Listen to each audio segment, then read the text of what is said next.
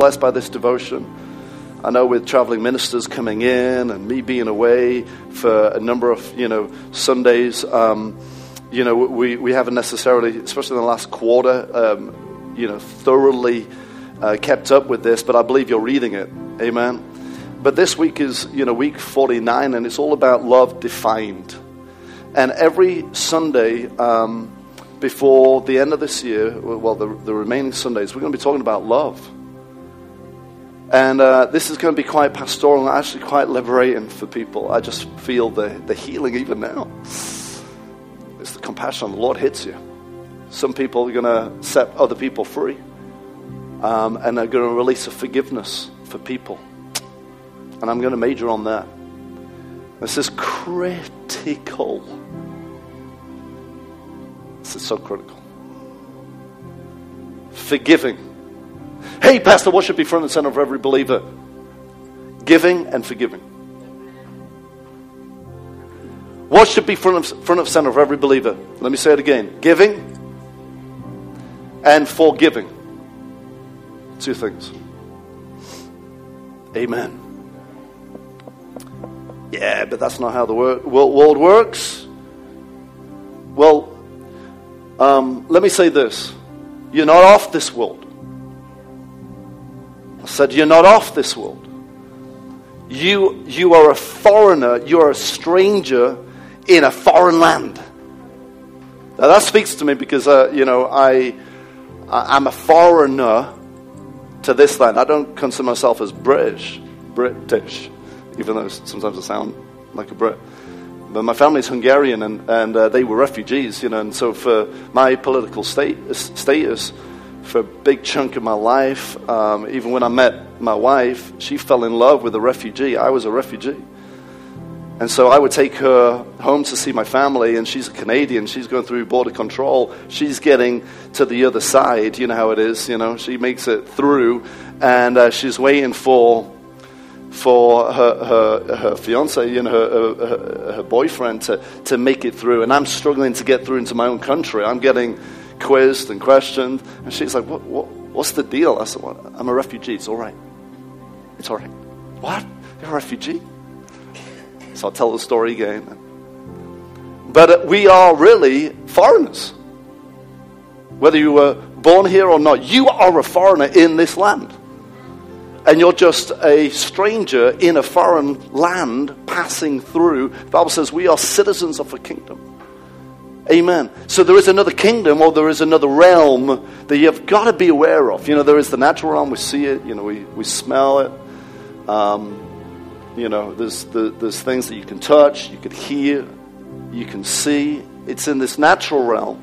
But there is another realm. And there is a parent realm of this physical realm, and it's called the spirit realm. Amen.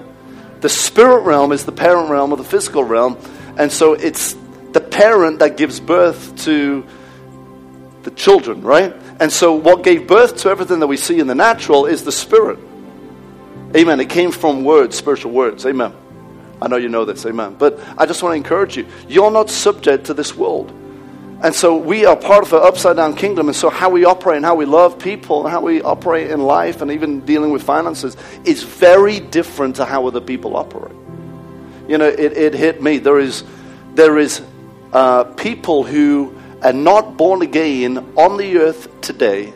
And the last month in November, they will have earned, £150,000 and didn't even leave the house, but they earned that by simply putting their money, 30 million, into a bank account or an investment account that yields a conservative 6%, and they gained just in 1 month £150,000 by not doing anything.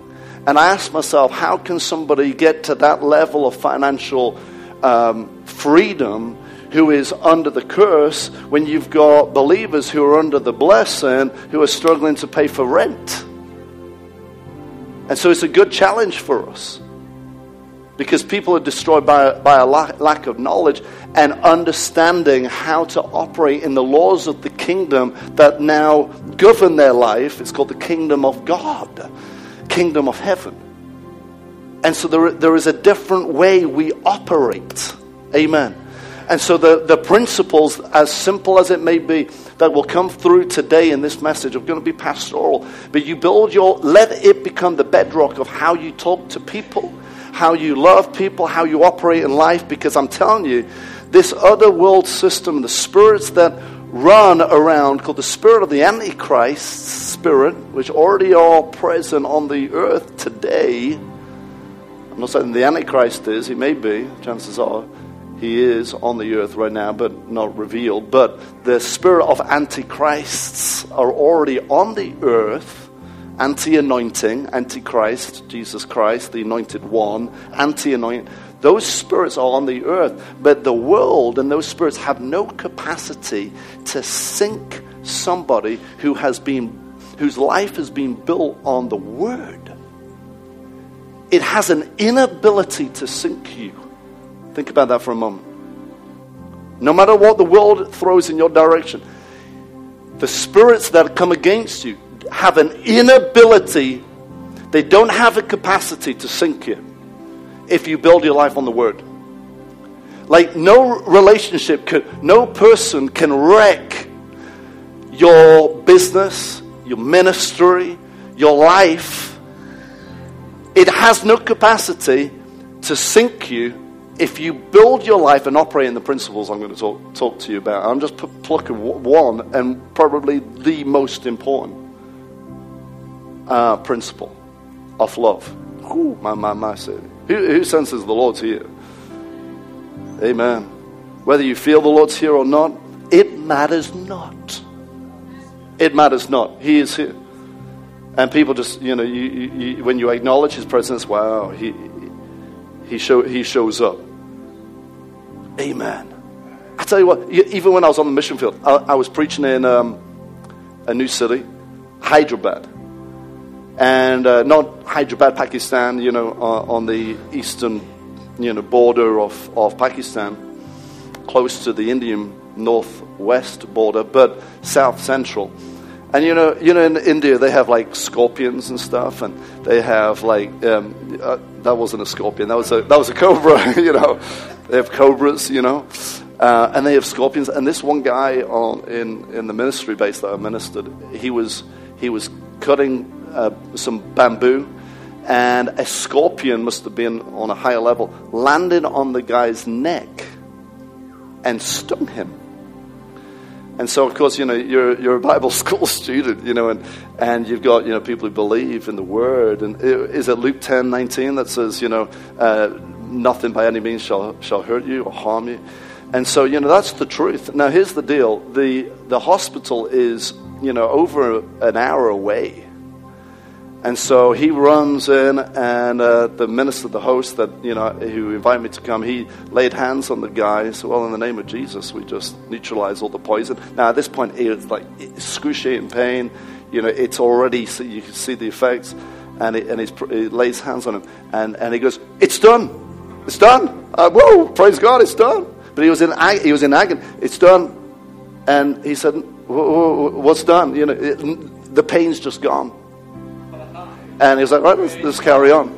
Now, people say, well, we've got to rush him to the hospital. Maybe there's nothing wrong with doing that, just for a checkup, and let's double check. But he was like, no, it's fine, it's cool. It's done. Literally, it's done. It's done. Nothing by any means. I said, nothing by any means shall hurt or harm us. I'm going to know the word works. All right, I'm going to start in Romans. Romans 12:9. Thank you, Lord. Thank you for the grace. Thank you for the anointing, as we prayed earlier, to serve in the capacity that we're called to. Father, thank you for the anointing. Where would we be without the anointing? Thank you for the help that's upon us and the ability we have. Thank you, Lord, on our ability. We love you, Lord. Thank you for this service. Thank you for this God-ordained morning. This God-ordained morning to help us, Lord, to navigate through life and manage relationships and love people like we're called to and be a light like you've called us to be. Father, thank you for the honor to serve your kingdom, to be ambassadors, to be representatives of your kingdom. What an honor it is to serve you. Father, I thank you personally for the great honor to lead this congregation as the under shepherd of this church. You will always be the chief shepherd. You are the good shepherd of this flock, the good shepherd. You are the great door, the open door. You are the one who leads us and guides us and brings us to even greener pastures. Father, thank you. Thank you for Jesus, our great shepherd. Thank you, Jesus. We love you. Thank you, Lord, for this great community of believers. Thank you for freedom. Thank you for freedom for the person who's dealing with hurts of the past. Thank you for freedom of families that have been destroyed by certain things that have gone on. But Lord, thank you that there's healing. Thank you that there's a reassembling. Thank you, Lord. Members that have been dismembered. Father, thank you that your love brings, your love finds, your love brings the solitude right into the families. Thank you, Father. Thank you that forgiveness will flow, and it'll be an easy thing because it's your love flowing to us and through us. Thank you for the grace to do it, for the grace to do and be who you've called us to be. In Jesus' name, thank you, Lord. Use this message and use these scriptures I'm about to read to help us. In Jesus' name, amen. Thank you, Lord. In Romans 12, it says here in verse 9 from the New Living Translation, it says, don't just pretend to have love, to love others. Don't just pretend to love others. Really love them. Now, the proof of the pudding of your genuine love for other people is really your giving and forgiving. What that actually looks like. So we can tell. We can tell if you are a pretender or a contender for the real. We can see it. You can't fool us. You certainly can't fool God. Love is so real and so tangible. It has an expression. You know, the Bible says, show mercy. Mercy is the part of love that displays love. You know what I mean? Mercy displays love. Show mercy. You can show it. You can display it. You can show whether you love people by your peace levels. Do you get irritated at people? If so, your love level is flawed. And we have to challenge ourselves with these things. Amen. Glory. Are you all right if I just preach like pastor today? Don't just pretend to love. He said, don't just pretend to have love, to love others. Really do love them. Carry them in your heart. Hate what is wrong. What a word. Hate what is wrong. It's okay to hate. Not people, but hate what is wrong. He said, hold tightly to what is good. I think in modern day Christianity, we've done that well. We love what is good, but have we mastered the art of hating what is evil? Hating what is bad?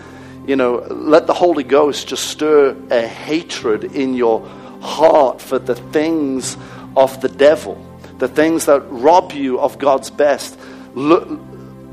Learn to hate sin. Learn to hate sickness. When you watch A.A. Allen, you can go on YouTube and type in A.A. Allen, or you see some of these healing revivalists, and, you know, William Branham. You'll see a minister who hated cancer. You'll see a minister who hated seeing children crippled. What do you hate? How many know sickness is vile? Do you hate it?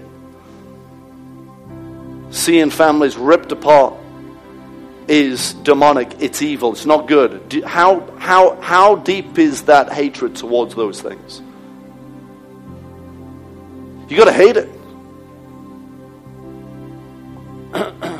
Poverty, hate it. Hate it. Love people, hate what the enemy's doing. He said, don't just pretend to love others. Really do love them. And hate what's hurting them. Hate what's killing people. Hate it. Be passionate about it. But hold tightly to what is good. You know, in John 13:35, you know, there was a question, how are people going to know that we are his disciples? I'll tell you how. Now, it's because of our love for him, for God. How many of God is so easy to love because he's perfect and majestic, and he's, you know. But the proof is whether you really know God, the proof is how well do you love people who are not really kind to you? Because God's always kind. He's always merciful. He's always forgiving. He's always the same. He's like, he loves you when you're very unlovely. He's really easy to love. I love God. Wow, I'm really impressed. Not really, because he's really easy to love. But how do you love God, people? And how are the world going to know? How can we prove to the world that we are the disciples? In other words, that we're following the Master, that we're following God, the real one, that our faith is the faith to follow. How are people going to know? It's very simple. How we love people. How we love one another. In the season of giving and stuff, like, man, we've got a good opportunity to love one another. Amen. And so, we cry out, people are looking for revival, wanting the fruit of revival, but they never see it. Because I think there's a lot of attention on the fruit of revival opposed to the fruit of revival, opposed to the root of what actually causes revival. So there's little to no attention made on what causes revival, the root. But let's go after revival. Well, what's going to cause revival? What's going to cause us to be proof producers to the world who are desperately looking and seeking for the revealing of the ones who've been washed and covered and brought into the family, the sons and the daughters of God? What's gonna prove that we are the true sons and daughters of God? Love. Then you're going to have a revival. What's the root? Love. What's the fruit? Revival. Hallelujah. Hallelujah. How bad do we hate seeing people go to hell? How bad do we see people, curled up in the side road on a curb with little to nothing on them, and that's all they have? How much does that bother us? The first anointing that Jesus claimed he had was an anointing to minister to poor people. For Luke 4, what is it? Luke 4:18. The Spirit of God is upon me, for he's anointed me to preach the gospel to the poor. The purpose of the anointing on my life is to help poor people. Thank you, Father. Hallelujah. Paul prayed for those in Ephesus. Notice the focus on some of his prayers. In Ephesians chapter 3, he talked about, that we will be rooted and grounded in knowing how to work miracles. Love. That we would comprehend. Not just a couple, but all the saints would comprehend the depth and the length and the height and, come on, the majesty of his love.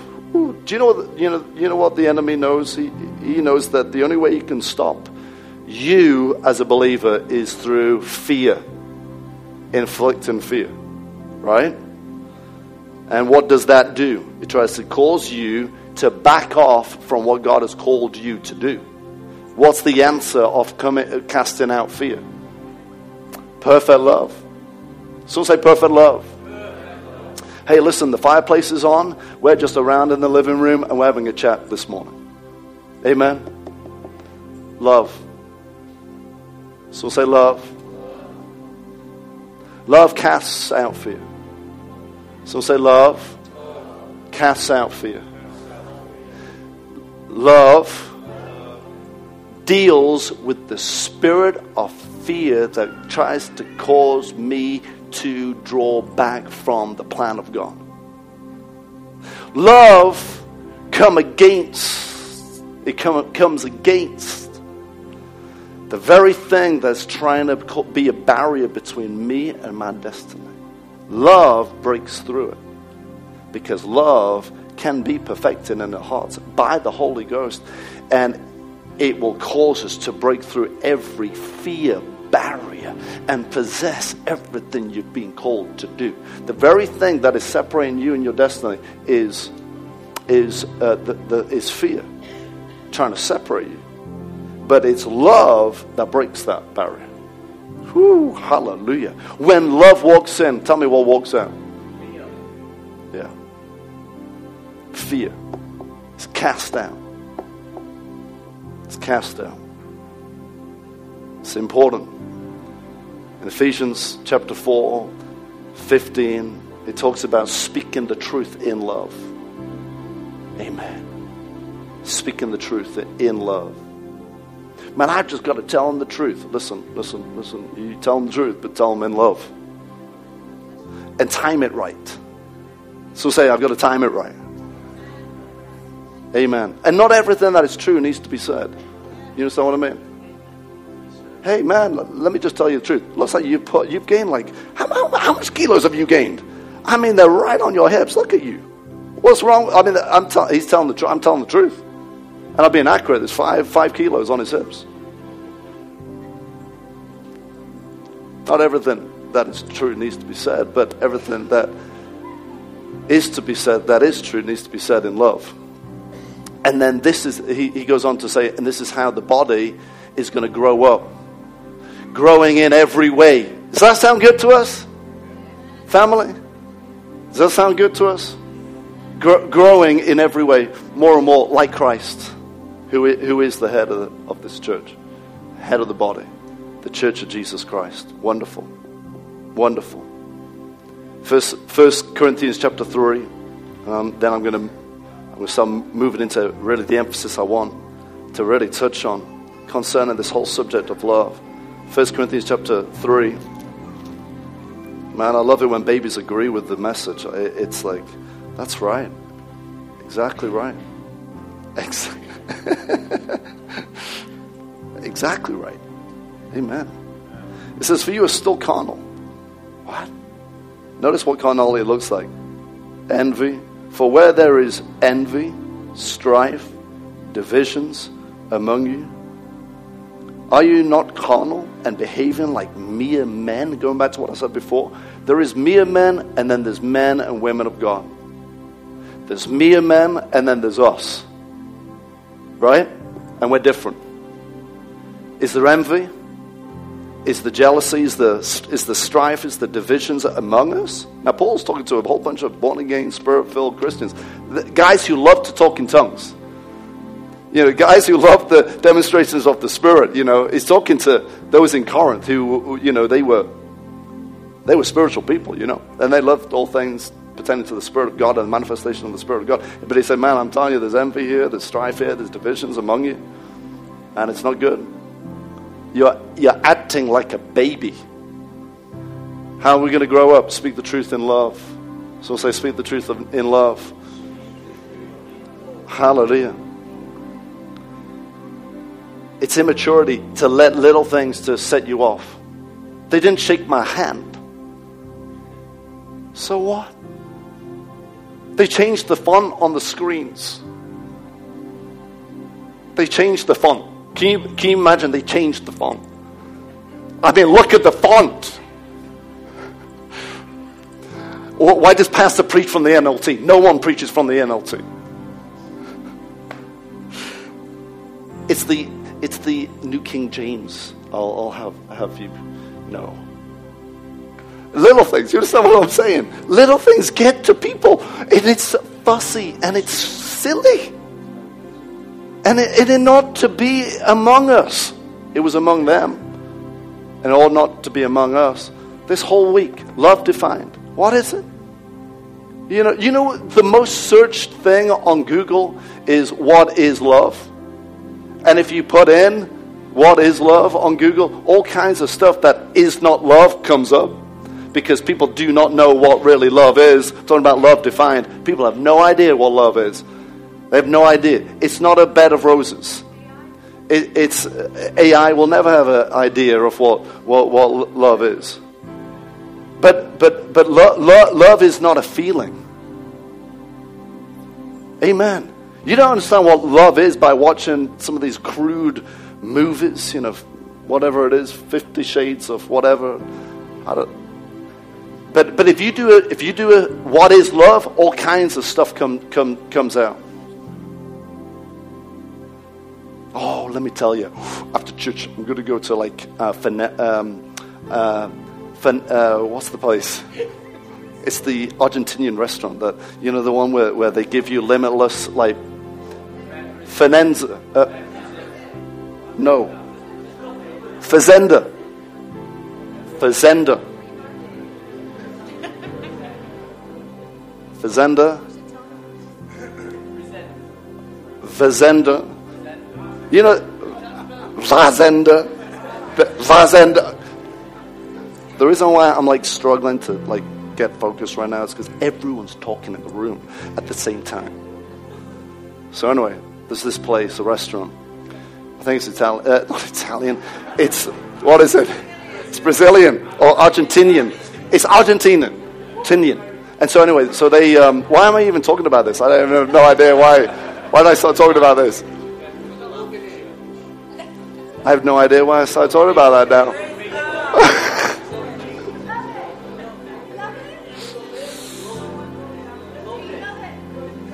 Yes. Thank you.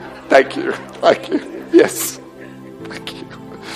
So after church, you know, people said, let's go to Fazenda. And let's get, you know, as much steak as we can. You know, T-bone steak, and let's get the tomahawk steak, and let's just get it all. Let's just get everything. I mean, it's bottomless. And, you know, you can have as much as you want. Because I love Fazenda. What? You love Fazenda? Yeah, like I love ice cream. Like I love playing football. Like I love humiliating mine on the football field, you know. I love all this stuff. So people use the word very loosely, love, I love. And suddenly when we go, oh, I love God too. So you put, you know, but that is, you know, it's a different type of love, right? And so people have lost the definition of what actually is true love. And the world are so confused by this. And they're looking for love in all the wrong places. And the place they have to, and the only place they really, by God's design, they are to find it is in the church house. And not just in a room like this on a Sunday morning. It's in the church house, your physical body, because you are the house of God. You understand what I'm saying? So what will they find? Fussing, complaining, divisions, murmuring. What will they find? Or will they find genuine love? What? This is out of this world. Like John the disciple, he said, what manner of love is this? What kind of love is this that the Father's bestowed upon us? What that we should become sons of God, children. He was like, what in the world? What kind of love is this? This is not ordinary. This isn't ordinary. Whew. Thank you, Lord. In 2 Timothy chapter 2, verse 3, Paul told Timothy, he said, you know, we're in a battle, man, and there is some endurance needed, and you must endure hardship like a good soldier. A good soldier. Yeah.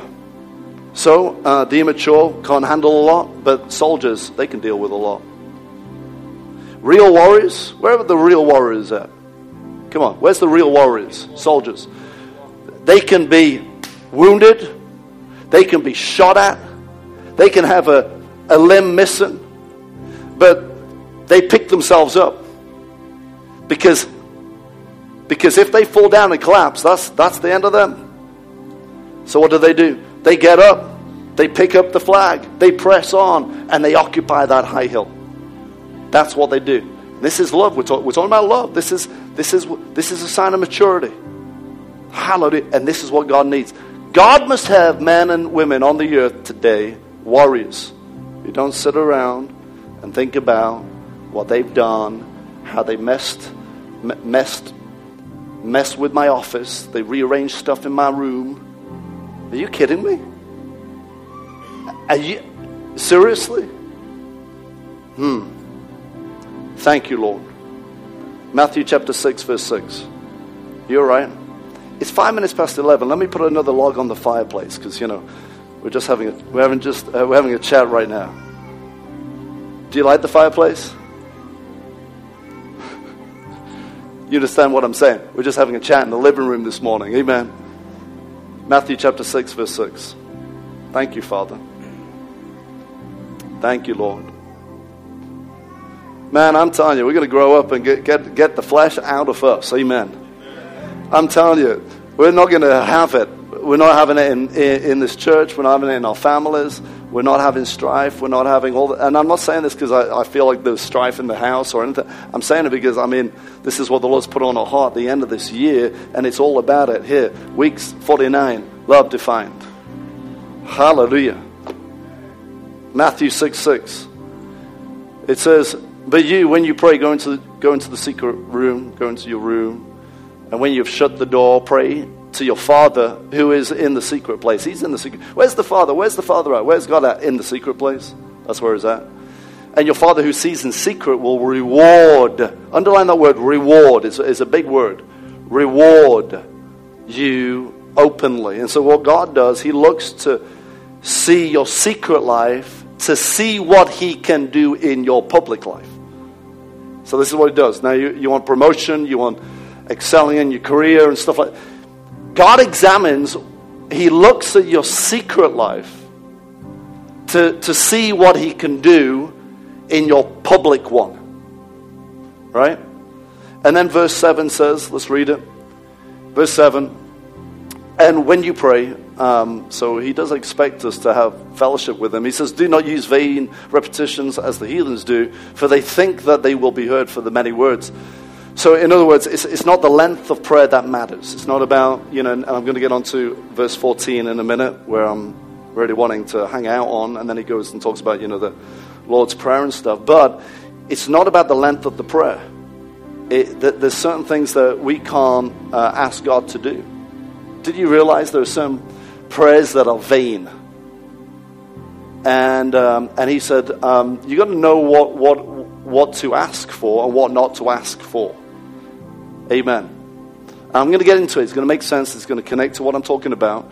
But, we can't ask for revenge. You know what I mean? We can't hold people in little torture chambers in our mind. Where in our mind we're slapping them and bruising them and torturing them and pulling their fingernails out. But you're not doing it in real. You're just doing it in that private, torture chamber in your heart. And you're saying all kinds of stuff to them, which you could never say publicly because you're a pastor and you'll lose your job if you did. But you're saying it privately in that torture chamber.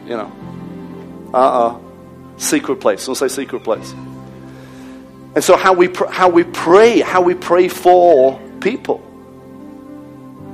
So not every prayer, I'm telling you, that not every prayer God hears. Amen. There are prayers that God cannot answer. Number one, God can't answer what he's already done. So people are asking God to do stuff that he has already done, and it is detestable. That's the word. It's detestable. Secondly, there are prayers that God cannot do that he needs you to do, that he's told you to do. So people are praying, oh God, increase my faith. And God's like, you can't pray for that. You can't pray for an increase of faith. That's a detestable prayer because it's anti the word. So what you can pray is for a stirring of the spirit of revelation that you have in your heart to hear and catch and lay hold of the faith that's in the word that you're hearing, but you've got to give yourself to the word to hear the word in order for that faith to come and stir something in your heart. Amen. When the disciples asked, Jesus, about forgiveness and how many times we should forgive somebody who does us wrong in any given day, and Peter thought he was, given a great answer. He said, 7 times we should forgive him, and Jesus said, well, no, 7 times 70, that's 490 times, and And they said, increase our faith. And he said, increase it? What? Why are you asking us to increase your faith? If you had faith the size of a mustard seed, in other words, come on, you've got faith. You've been around me long enough. Just use the faith. Why are you asking for more faith? Just the little faith that you have can deal with this thing. You understand what I'm saying? So there's prayers that God cannot, that are vain, that God cannot answer because He does it. He has done it. There's other prayers that He can't answer because He's told you to do it. And it says in Proverbs 28, very, very important scripture. Proverbs 28 verse 9, it says, one who turns away his ear from hearing the word, even his prayers is an abomination. Think about that. One who turns away his ear from hearing the law, the word, even his prayers is an abomination. One translation says, his prayers are detestable. There is such a thing as a detestable prayer. Well, what is detestable prayer? Turning away your ear from hearing the word and trying to pray stuff that doesn't come in agreement with the word. That is detestable.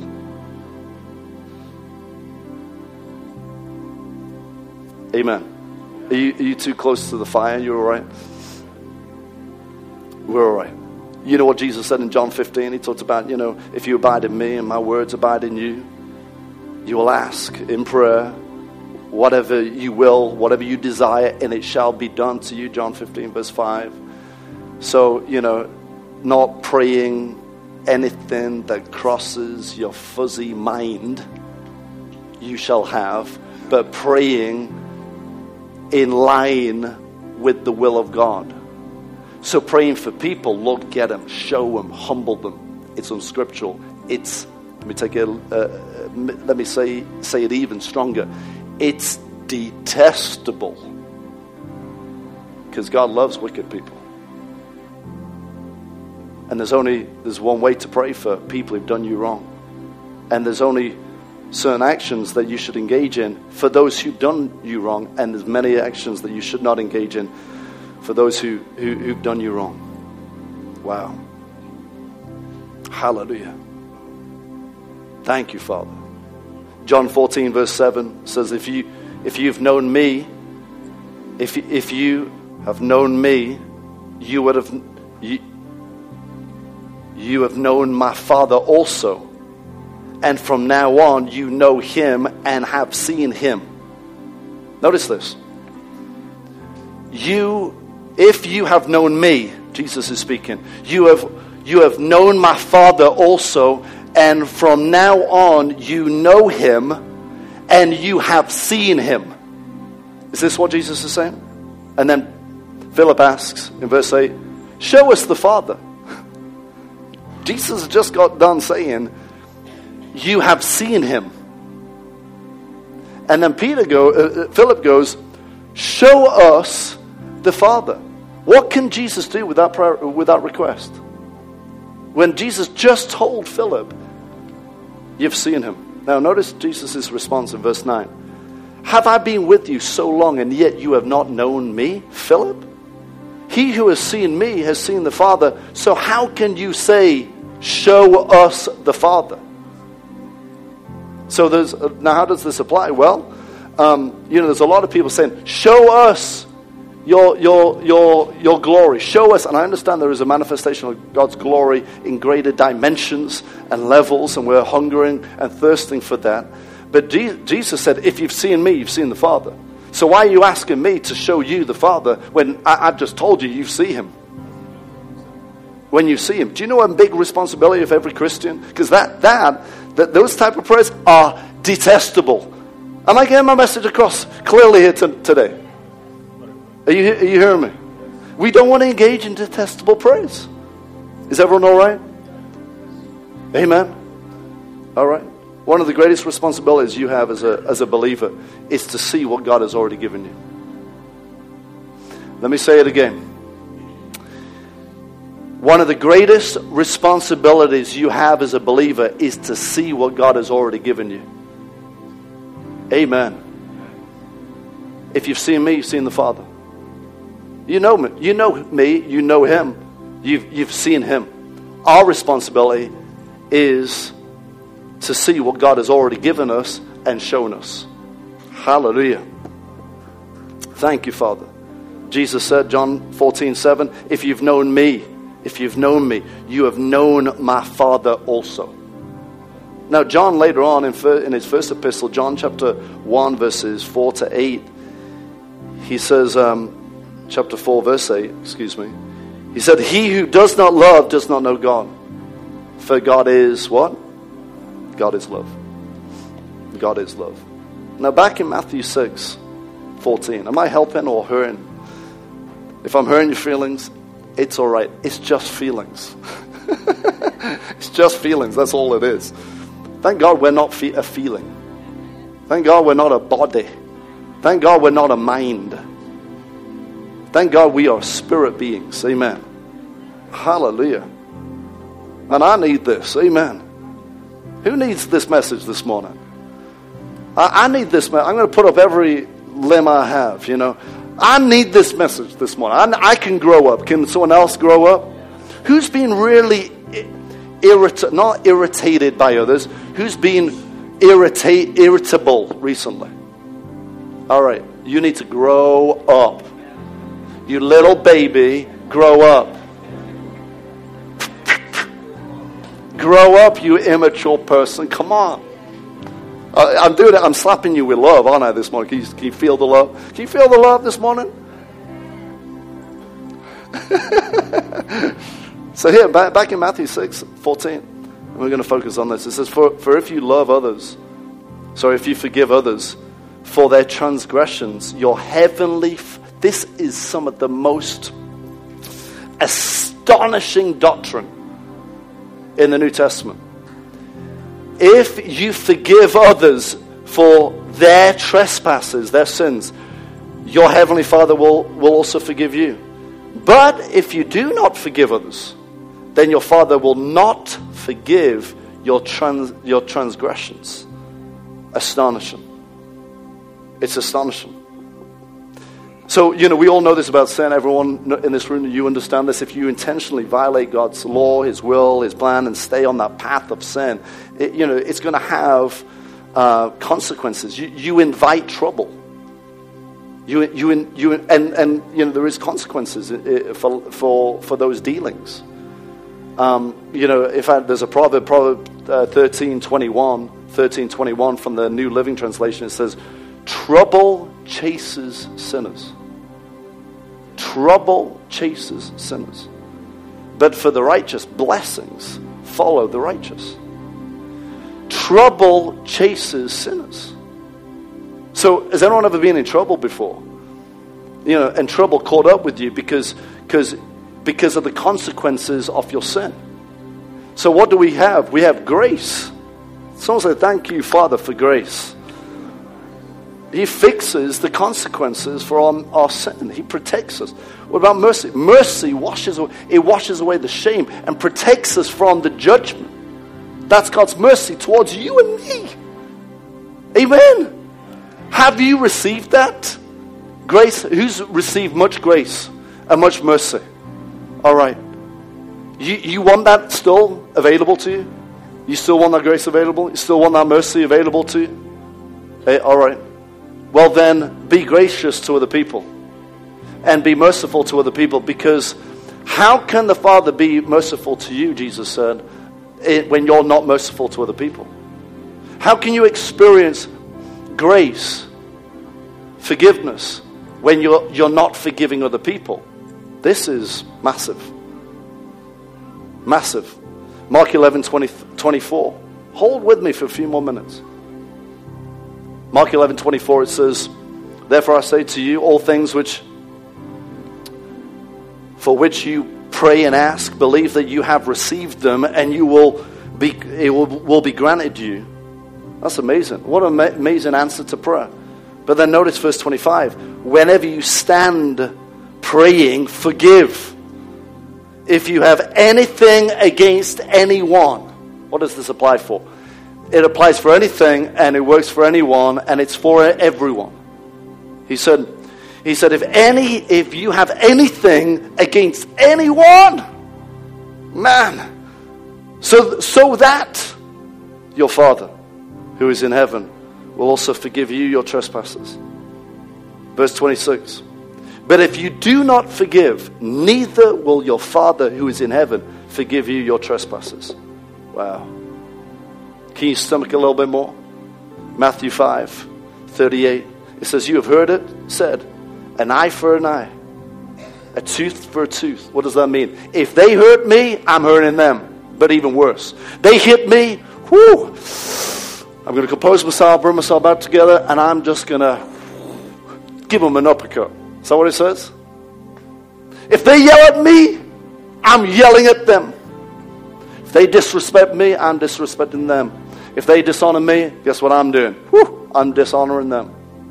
If they're impatient with me, I'm going to be impatient with them. He said, this is what it means. You've heard the saying. Basically, when they do wrong, you do wrong. But I say, verse 39, do not resist an evil person. But whoever slaps you on your right cheek, turn the other to him also. If anyone wants to sue you and take your shirt, let him have the coat also. Whoever forces you to go 1 mile, go with him 2. Verse 44, I say to you, love your enemies. Love them. Pray for those who persecute you, so that you may be sons of your Father who is in heaven. Verse 46, for if you love those who love you, what reward do you have? I'm telling you, there is a great reward that you cannot get any other way other than loving people called enemies, who are acting like enemies, ungodly, they're against you.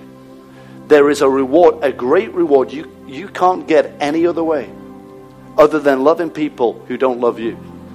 He said, if you just love those who love you, what reward do you have? I mean, that's easy to do. Do not even the tax collectors do the same? Man, Jesus is talking here. Someone judges me, I will not judge them. Someone talks bad about me, I'm not going to talk bad about them. Someone wounds me, I'm not going to wound them. What am I going to do? I'm going to pray for them instead. That's what I'm going to do. Is that what you're going to do? What are we going to pray? Father, break their car, break their fridge, break their hip. Just break it all up for them. No.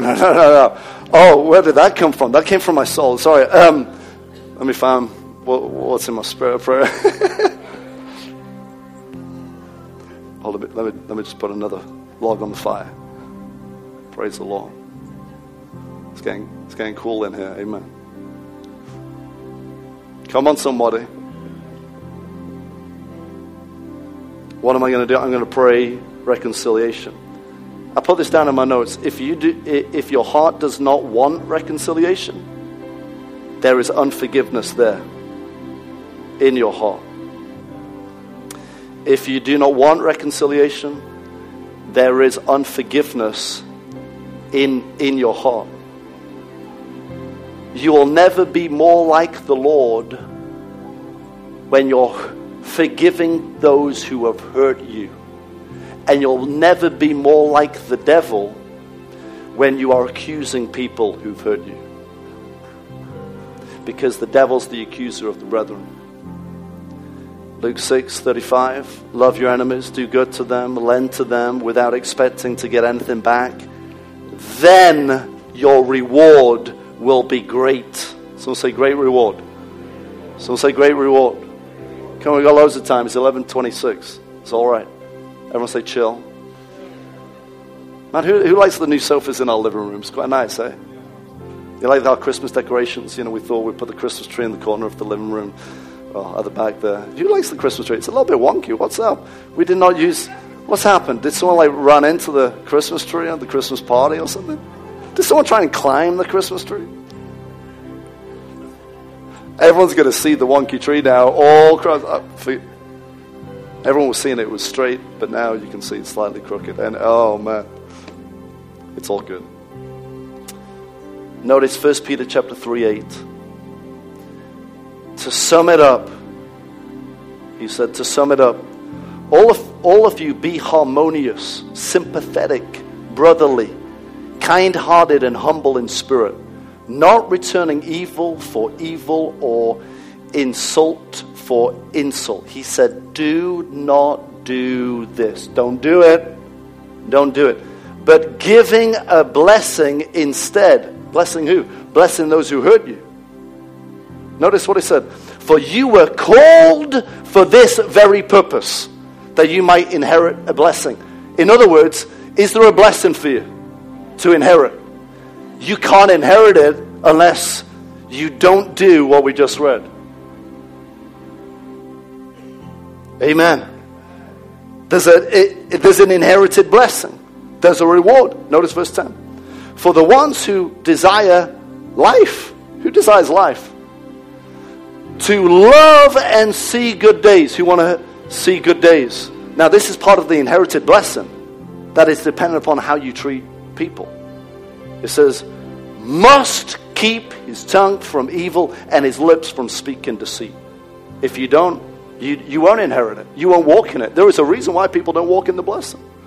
Verse 11. He must turn away from evil and do good. To who? Those who aren't doing good to them. He must seek peace and pursue it. For the eyes of the Lord are towards the righteous, and his ears attend to their prayers. These are the ones who get their prayers answered.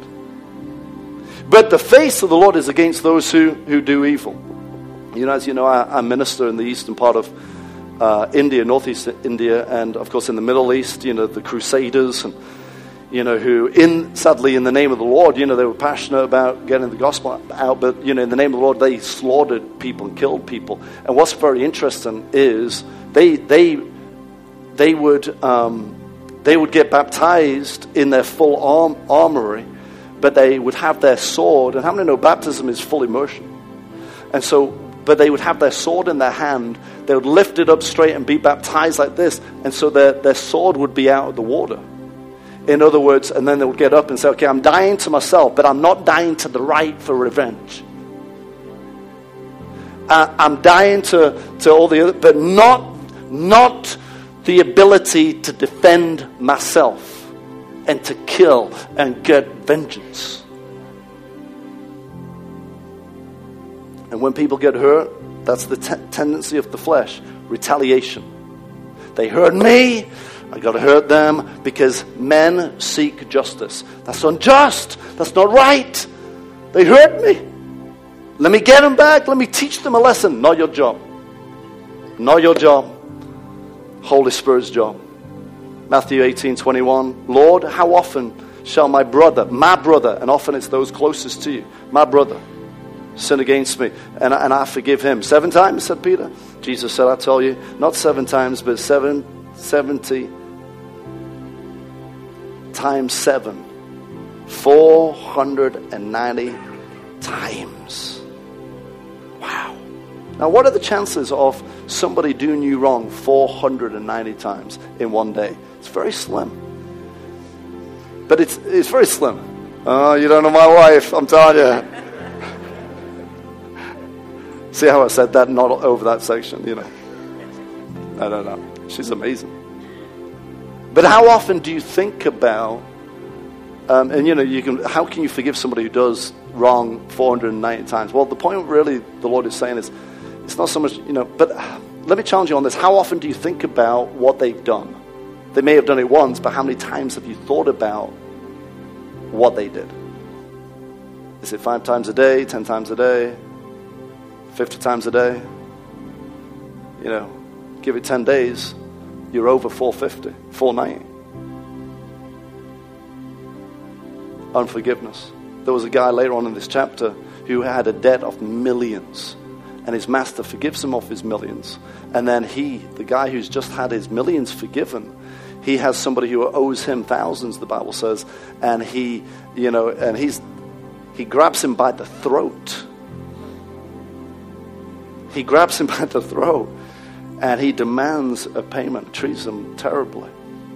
And so the one who set him free from the millions he owed, comes back and says, how are you handling this guy like that when I've handled you the way I've handled you? See, we were in debt of millions. Come on, somebody. You and I were in debt of millions. And Jesus said, I forgive you. He didn't grab us by the throat, did he? No. And then, but yet we're grabbing people by the throat. How dare you? I'm telling you. Oh, Jesus, thank you for all the forgiveness. And the Lord says that Jesus is teaching the kingdom principles here. It says, if you can't forgive this person who's owed you just a fraction of what I've set you free from, then I'm telling you, you're going to prison, man. How can I liberate you if you cannot? Now, we prayed this morning, and this came so strong in my spirit when Esther was leading prayer, that it's him working through us. You know, the love that Jesus loved with is so powerful. It's the same love we have. I said it's the same love we have. You can love like Jesus. You can. You can love like him. You can put all your feelings aside, and you can love like him. Verse 33, Matthew 18:33. Shouldn't you have mercy on your fellow servant, just as I had mercy on you? When you see, I'll try and wrap up here. When you see people in the scripture who God used, you also see people who walked in forgiveness, radical forgiveness. It was Abraham forgiving Lot for choosing the best land. But he just let him have it, gave him the advantage. And David not killing Saul when he had an opportunity. And David, man, what a man. What about Joseph? Joseph hugging and kissing his brothers who betrayed him, sold him into slavery. Jesus forgiving the enemies, saying, Father, not only do I forgive them, but forgive them, Lord, because every seed demands a harvest. And he said, they've sown seeds that will produce a harvest in their life. Father, cause a crop failure for them. I forgive them, but let what's due them not be due them. That's being merciful. The Lord's been speaking to me about favor. Favor. And I preached a message up in Harrogate a few weeks back, and pray for me because I'm preaching up there later on this evening. They have an evening service as well, so I'm going to be preaching in Faith Life Harrogate. But favor. If you want to walk in favor and grow in favor, how many know you can grow in favor? Who believes you can grow in favor? Is it Luke 2:42, where Jesus, he grew in grace, he grew in wisdom, in stature, and he also grew in the favor towards God and man. So who believes you can grow in favor? Who believes it? Come on, let's have a better response. Who believes you can grow? Who believes favor can come on your life and open doors that you can't open? Grant you opportunities before people that you couldn't manufacture. We need the favor of the Lord. Well, Jesus grew in favor. Same favor that was on him is on a believer. But how do you grow it? Do you want to know how you grow in favor? Do you know how David grew in favor and Joshua grew in favor? Do you want to know how to grow in favor? You got to operate in the same spirit that those who had favor on him operated in. Jesus grew in favor because he was radical. He had radical favor because he had radical forgiveness. And you can't radically forgive unless there's radical pain and hurt. So the hurt that people have inflicted on your life, it requires radical forgiveness. And it begins with you even forgiving yourself because you've inflicted self-pain. And you want the favor to increase, you operate in the DNA of Jesus. You want to increase like David increase in favor, operate in the DNA that David walked in, that Joseph walked in. What is it? Forgiveness. You'll see all of them walked in forgiveness. There was a man, he was a, quite well-to-do individual, but he had favor with, he was a politician, and the Lord brought him, he had favor of God on his life. He was brought before great people, but he was raised in a household where he had a father who drank a lot, and his father drank a lot, and this guy was explaining how you have good drunks, no such thing as a good drunk, but this is how he described it: a good drunk or a mean drunk. You know what I mean? If someone gets drunk, then they get happy, and they just hug everybody, and they're generous. That's a good drunk. No such thing as a good drunk. You understand what I'm saying? But then there's a mean drunk, and he said my dad was that, a mean drunk. And so when he would get every Friday, he would drink, and he hated people. He just generally, but he especially hated Jewish people. And the irony of that is the woman he married was Jewish. And so every Friday he would drink, and he would come home, and this guy was just a little boy. And he would come home on a Friday night, and he would beat his wife.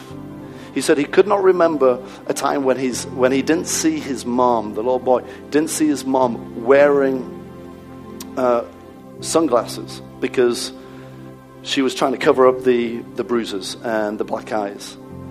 And so one particular Friday, his mom's getting beaten. He sat there in the corner in his room, and he's just so mad, and he just shouts out, "Stop! Stop!" And then his dad comes in and grabs him by the throat and picks him up by the throat. Picks him up. And is mad and shouts in his face, and he's like losing consciousness, and next thing, he lost consciousness, and then he wakes up in a pool of his own vomit. And he starts crying, and he says, "Lord God, if you're real, why am I on the earth? Look at my life. If you're real, why are you letting this happen? Why would you put my mom in this situation?" He looks himself in the mirror. He's trying to clean up, and all he can see is the handprint on his throat of his father. The bruise and the outline of his own dad's hand on his throat. At the corner of his eye, he sees the door open, and so he hides because he thinks his dad's coming in to give him another beating. He sees from the corner of his eye there's a figure coming in, and he sees a hand come, and he's thinking, he braces himself for another beating, and it never came. The beating never came. So he looked up, and he saw the hand, a nail-pierced hand, and Jesus walked in his room. And he started speaking to him about his calling. How much his Father, God, loves him. And Jesus started talking to him about his call and how it's going to take favor. He sat with the Lord. He said, it's going to take favor on your life to do what you're called to do. But you can't have this favor unless you forgive your father.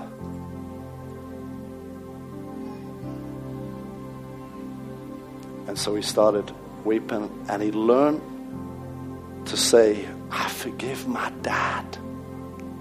I forgive my father. And eventually his heart healed, and he genuinely did forgive his father. And he walked in favor. He walked in what Jesus told him was his purpose, because here's the thing. Favor without a purpose doesn't matter, because favor is not to get you a good parking bay at Trafford Centre. Favor isn't to get the coat that is in your size on sale, the very coat that you wanted. That's not favor. That's very shallow. Favor is to help you fulfill your call.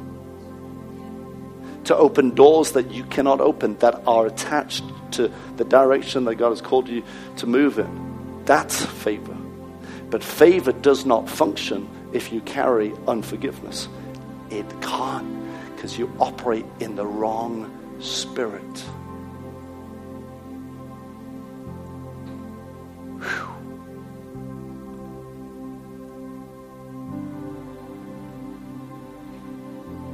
When David was getting the download of what the temple looks like, he said, okay, the vestibule, the inner chamber, outer chamber, do it this way, here's the blueprint, and make sure there's a place for my mercy. Build in my house a place for my mercy seat, which was over the presence of God, the Ark of the Covenant. Well, do you know what? I hear the Spirit of God saying, make sure you build in your house, in your heart, a place for mercy. A place for mercy. The mercy seat was on top of the Ark of the Covenant. In the Ark of the Covenant, there was three things. There was the Aaron's rod that budded supernaturally. There was a jar of manna bread that was preserved and didn't decay. It stayed fresh. And then there was the Ten Commandments. Do you want supernatural budding of things in your life? Supernatural things happening? You got to get your life under the mercy of God and operate in mercy. You want that? You want the Ten Commandments, the Word of God, not just to be a letter that kills, but where it gives life? Mercy. Mercy. You want things that should decay and rot, but doesn't because it's under mercy. You built in your house, you built in your heart a place for mercy. Do you know the mercy seat was the place where blood was applied? You want to experience the effects of the blood of Jesus? Come on, the power is the power, wonder-working power in the blood of Jesus. You want to have that? You want to have it? Come on, church, you want to have the power of the blood? Where there is no mercy, how can the blood be applied? The power and the effects of the blood. Where can it be experienced? Where there's no mercy, that's where it's applied. On the mercy seat. Where is your mercy seat? Come on, fivefold minister. Come on, Church of Jesus Christ. The pool of Bethesda. 5 porches. House of mercy. That's what it's called. Every fivefold office. There's got to be an office, a porch of mercy. Pastors are going to be merciful to the sheep. Prophets, evangelists, apostles, teachers. Each and every one of us, merciful. Otherwise, how can we experience? How can we experience God's power without mercy? Without grace? The Lord said, put the fire on, speak to the people, let's all chill out, and let's talk forgiveness. I'm telling you, this can radically transform your life. All right. It ain't a club. What is it? This church is not a club. It's not a place where we just pretend to have community. It's time that we have community. And it's time that we hold each other accountable and I'm not saying, right, let's set confession police in the church and let's, watch out for making sure that everyone's behaving right and saying the right thing and but we hold each other account. Brother, is that all right? Sister, is that all right? Where we don't allow irritations, schisms, divisions, envies. So, hey, it's too costly. I said it's too costly. I want the power of the blood of Jesus. I want the mercy of God. Anyone else? Whew. You can do it. You can't. But the love in your heart can. You can't, but the love in your heart can. How can you forgive them? How can you forgive them for what they've done? You can't with human love. But you and I are not talking about human love this morning. We're talking about a love that is out of this world. That is being shed abroad in your heart by Holy Ghost. And here's the deal. You don't know the full picture. I said you don't know the full picture sometimes. The reason why somebody's acting the way you do. Be merciful. Be patient. Be patient. You know, Dunkin' Donuts is everywhere nowadays.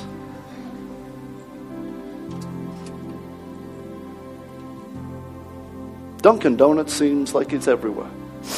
It was once upon a time an American brand, and now it's like you find it in India and all kinds of places. I was reminded of this story. And this guy, he was waiting for his flight. His flight wasn't coming yet, so he went and got a bag of donuts. And he was trying to look for a place, and it was really busy. And so he couldn't find a seat, and he wanted to sit down and eat his donuts. He had a cup of coffee as well. He found this one seat.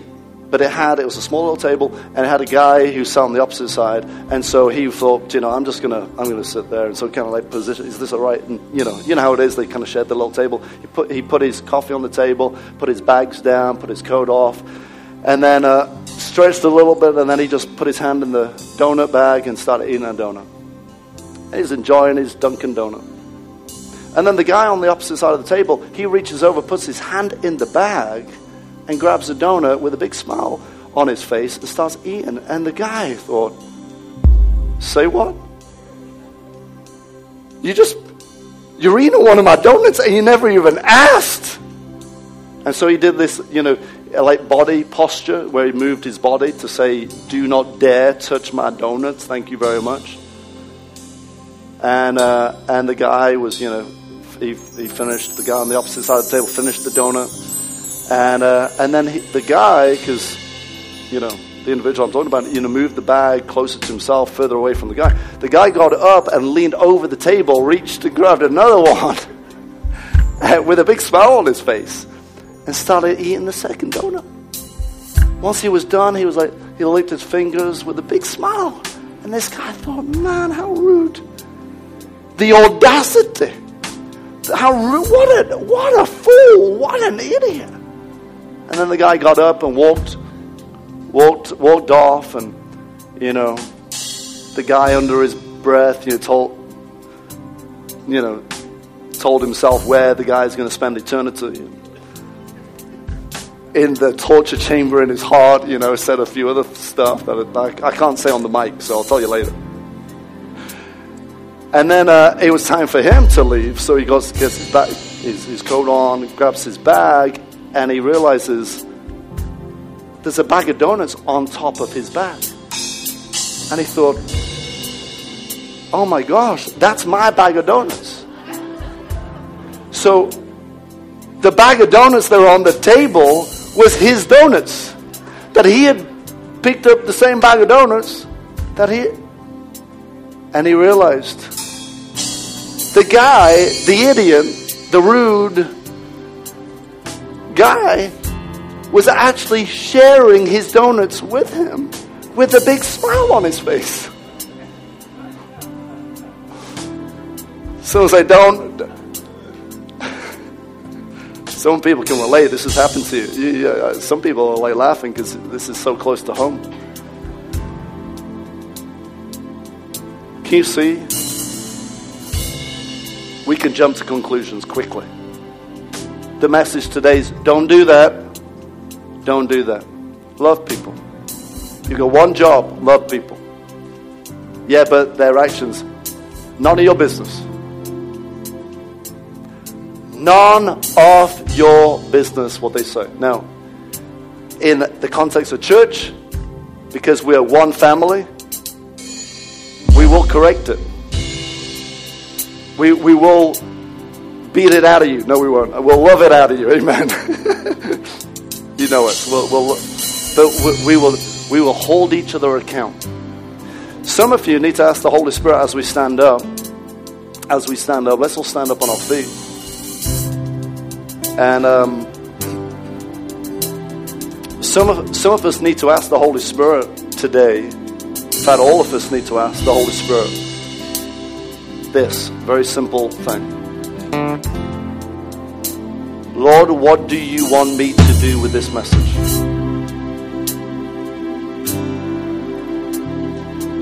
I'm going to say it again. Everyone under the sound of my voice has to ask this question to yourself. Well, not to yourself, to the Holy Spirit. Holy Spirit, what do you need me to do with this message? have I not been seeking reconciliation where therefore there is unforgiveness in my heart? Who do I need to forgive and let go of? So just pray right now. Lift up your hands. Father, we ask for your help. Thank you, Holy Spirit. Thank you for the grace to do this. Thank you for the love to do this. We pray and we receive, in the name of Jesus, grace upon our ability, your ability upon ours to do what we must do. Let people free. Liberate people, forgive people. We can do it because of your love. Whew. Thank you, Lord. Thank you, Father. Thank you, Father. We're going to worship a little bit for a few minutes. Then Abby's going to come up and help us with receiving the offering this morning and close the service. But let's just worship one more time. Let the Holy Spirit minister to you. Thank you, Lord.